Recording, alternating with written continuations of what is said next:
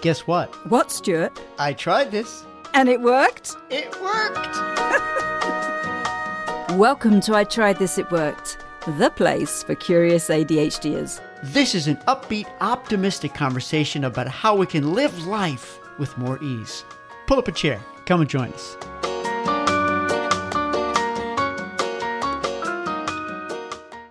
Hello, everyone. Welcome to our podcast.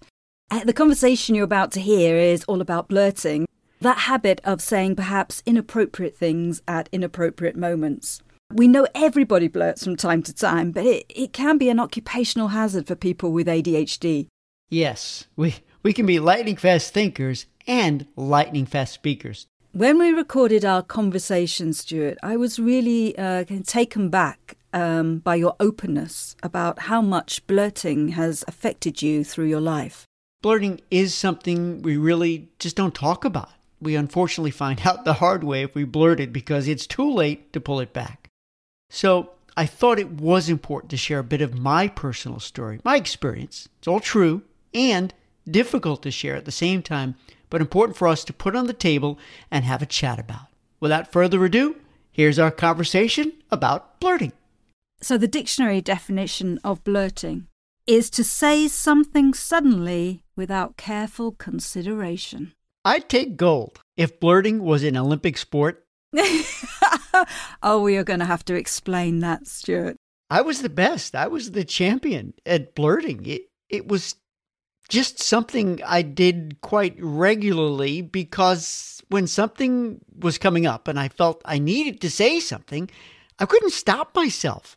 Is this in the past, or do you still blurt now? Yes and yes. How's that? So the majority of my blurting shame, blurting regret, blurting challenge was in the past, gratefully. However, blurting is still something, it's a journey. It's an ongoing journey to, I like to say, to control the blurt. So has blurting caused you lots of problems in the past? Really has. I like to say there had been relational consequences. When I say relational, that's personal and professional, right? So I put them in two categories. The career crushers, right? The career crushing blurt, sitting in the conference room and feeling the need, the desire, the urge to immediately say something when it wasn't necessarily my place or space. And then, of course, when it comes to personal, I call it the relationship wrecker. Whether it's friends or family, just feeling the extraordinary buildup of, I need to say this. Either you're talking too slow or you're repeating yourself or I have a better idea, something like that. And yeah, it always had bad consequences. Yeah, I can hear that. Why we're talking about blurting today is mainly because, although everybody out there blurts at some point or other, it is a particular trait related to people having ADHD, I guess. What do you understand as blurting, Stuart? I didn't know what I didn't know back then, up until I was clinically diagnosed and I could put the pieces together and realizing that blurting was a presentation of my ADHD. Could I really do some more work on it? Because I already knew it was a little bit of a problem, losing jobs and losing friends. So if we really look at the definition of ADHD, and this is from Attitude Magazine, there are three types of ADHD. Of course, one is primarily inattentive type. The second is primarily hyperactive impulse type. And the third is combined. So if we look at number 2, it's primarily hyperactive impulse type, which is people with hyperactive ADHD often fidget, squirm, and struggle to stay seated.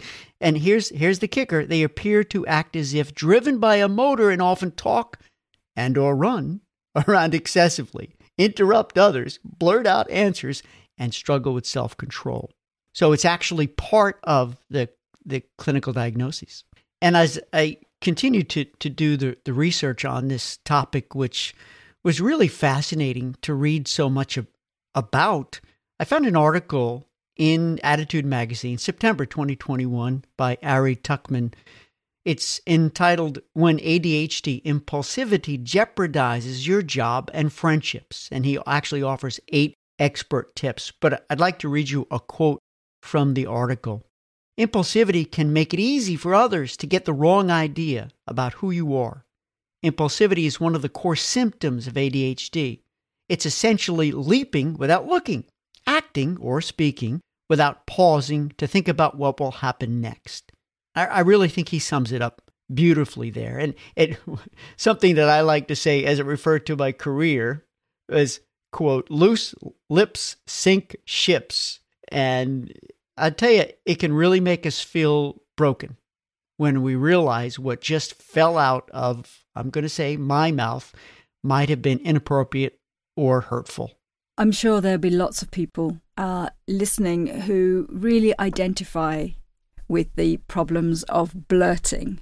I guess there'll be people out there now cringing at a memory of something they've said either at the wrong time or in the wrong circumstances that has led to consequences that they weren't expecting.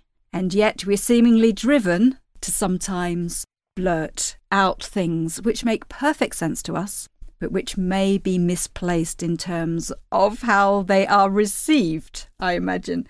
Can you think of any particular examples, Stuart, where you've come a cropper because of your blurting?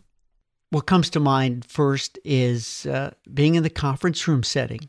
And this, of course, we're talking about career and job and work, which is trying so desperately to bite my tongue, sit in my hands, take the high road, and not say what I really want to say, which would be to express my opinion, to express the vision I have. See, one of the wonderful benefits I have of ADHD is I'm a visual thinker. I like to say I have really good intuition too, and I can think ahead and sort of, I knew, right, wrong, or indifferent, that was not a good idea, or that was wrong, or whatever it was. And yeah, the conference room scenarios really come back to haunt me. And also with friendships too. There's one situation I remember back in college, believe it or not, that still haunts me. I lost a friend. Because I was quick to comment, quick to judge, never gave her a time to explain, and I made an assumption, and it was game over. She never accepted my apology, and that always stayed with me. It's not even just the consequences of the outside world and how we interact with it. These moments, they can stay with us mentally. Indeed. Our memories may not be that great. However, if it's a profound moment in our lives, good or bad, we do remember that. I personally will tend to relive that moment, and I try to pull it back, but it's out. It fell out. I'd like to share some fun other words and expressions that I found in my research on blurting, and some that I made up too, because it's a serious subject, but I think, right, we want to have some fun as we talk about it too, so that we don't get too hard on ourselves. Words like spout, blab, blabber, or here we go, irrational vitriol, inappropriate witticism, which I have oftentimes, unfortunately, unedited remarks, regrettable comment, abrupt utterance, foot in mouth syndrome, which I like. And the last one is one I made up. It's my, if there were a Latin expression for blurting, it would be blurtus interruptus. Oh, speak for yourself, Stuart. My goodness. Blurtness can often be the interruption of someone else speaking. There's one aspect of that actually feeling like you need to say something or you'll forget it, I think is one cause of the blurt. ADHDers often have very fast thinking brains. Our ideas are already formed before another person can finish what they are saying. Or you may already feel that you know the answer. But sometimes it's really important to remember what that feels like on the other side to the person who's trying to say something. When they have maybe this fast-thinking ADHDer who comes in and stops them mid-sentence. I would be really annoyed if that happened all the time to me, if I was the person being interrupted. I agree. And until we really understand and forgive ourselves, give ourselves a bit of grace that our wiring can cause us to blurt, and we understand why. And the whole idea naturally is to be aware and to control it.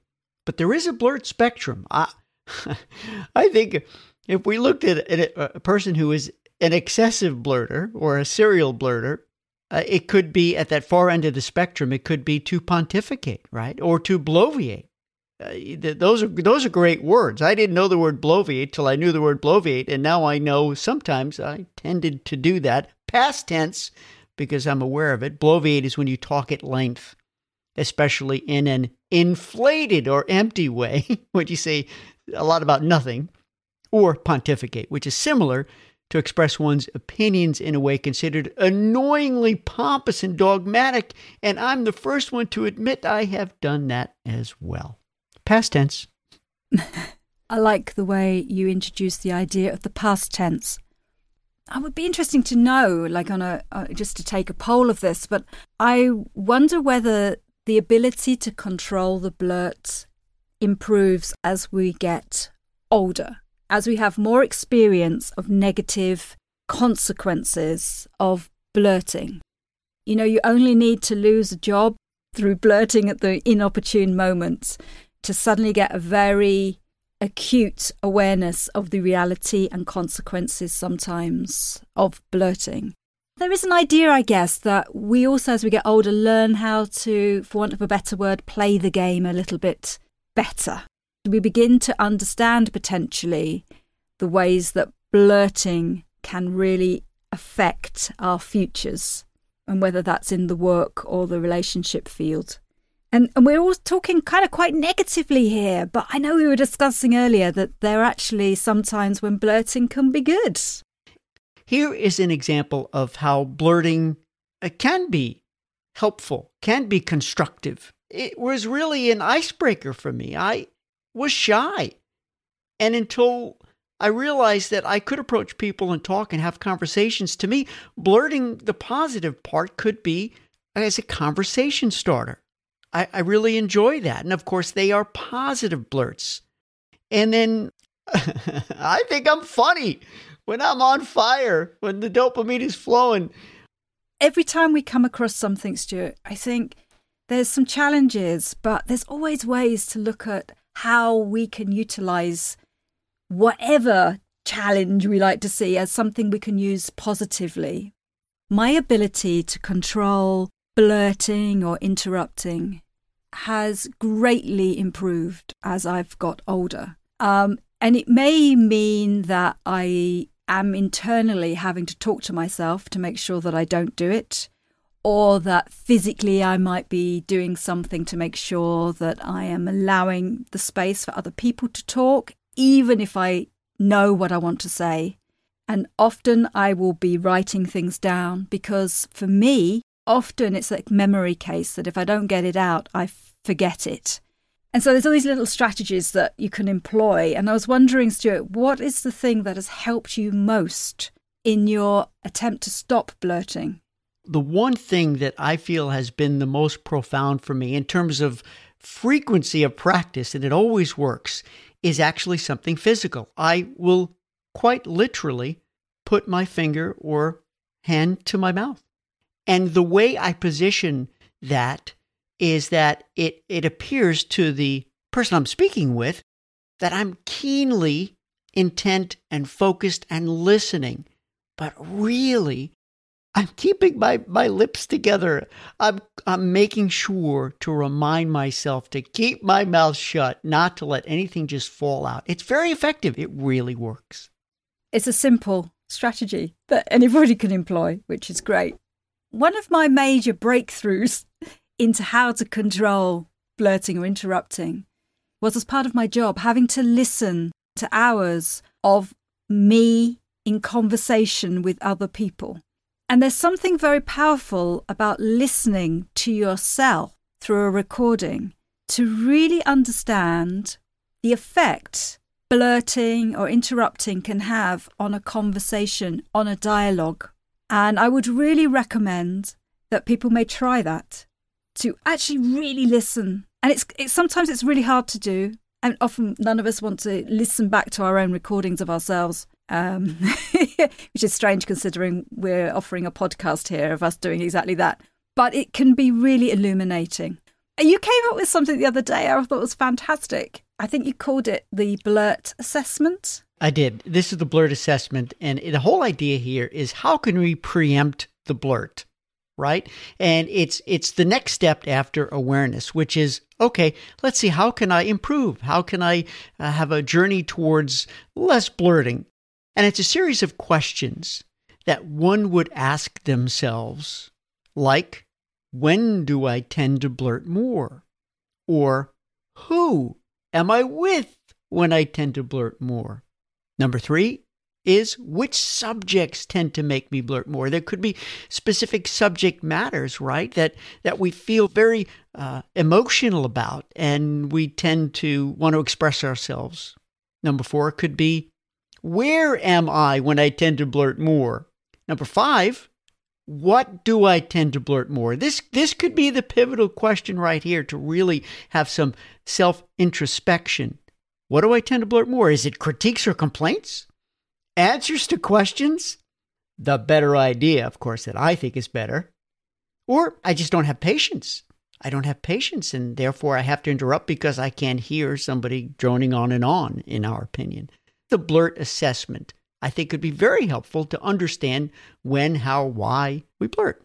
What it does do is it raises our awareness of our blurting. And I think anything to raise awareness of the moments when we do these things gives us the opportunity to put something in place. Those few microseconds before we blurt something. Kind of almost like volcanic pressure, I think, that suddenly erupts without any control. There's another image where we give ourselves a bit of time before the blurt. Can we capture ourselves? Can we capture that feeling and do something about it? That's right. And it comes down to the impulsivity, right, which could really transcend our lives in so many other ways. And one way, of course, is blurting. And it, like you said, it's awareness. And it's, okay, what can I do? How can I redirect from that moment? When I feel that volcano ready to explode, a blurt coming on, what can I do? Because we have choices. And it would be grand and great if we could deconstruct that habit and reconstruct something new. So I would like to end this podcast, Stuart, with asking you, what is the one thing that's really helped your blurting that you could offer to everybody out there as a strategy for dealing with the blurt? I love to flip perspectives. We've been talking so much about blurting, which could be more or less negative in our careers and in our home life, personally, professionally. So I have developed something called the anti-blurt. The anti-blurt is really quite simple. It's one word. And instead of a negative word, a word that could be taken as something that's critical or a criticism or a complaint or an idea or just showing that we have no patience, it's really a positive word like beautiful, excellent, wonderful, love it. And I'm going to share with you my secret anti-blurt word, fascinating. So if you see me cover my mouth with my finger, that means, of course, there's something I probably want to say, and I'm controlling myself because I want to show you respect, to allow you. I want to give you that gift to speak. I want to listen. And if I say the word fascinating, I want to make you feel special and beautiful and heard. You heard it here, everybody. In future podcasts, if you hear Stuart say the word fascinating, he's desperately trying not to talk over me. So just watch out for that. Indeed. Well, listening back to that, Stuart, how did you feel about sharing your experiences of blurting? It was fun. I mean, I laughed. However, at the same time, it reminded me of how serious it is and that it did get me into trouble. I'm really glad I went there. It was personal. And I do hope this resonates with some of you who have never really given it consideration, especially if it's cost you relationships or jobs. And talking of that, at I Tried This, It Worked, we really like to provide a bit of sort of post-match analysis and list the things in the podcast that people have tried and that have worked. I'm certainly taking away a couple of things from our conversation, the things, Stuart, that you have used to help you with your blurting. One of the things that really jumped out at me, and please jump in, Stuart, if I've got this wrong, is that you use the anti-blurt. I just love that phrase. It's that you have a positive word, a kind of a reflex word, that you use to say in case you're about to say something you regret. That's right. It is. It's my safe word, and it helps me push pause before I go too far. I love that. And the other thing which really has clearly stayed in my mind is that you put your finger to your lips to remind yourself at the points when you should be listening rather than talking, which I just think is a wonderfully simple idea to take away and to leave everyone with at the end of this podcast. Thanks for listening, and please let us know what you've tried that's worked. I Tried This, It Worked is created by Emma Aylett and Stuart Cohen. We're curious. What's worked for you? We would love you to join in on the conversation. Find out how you can by visiting itryedthisitworked.com.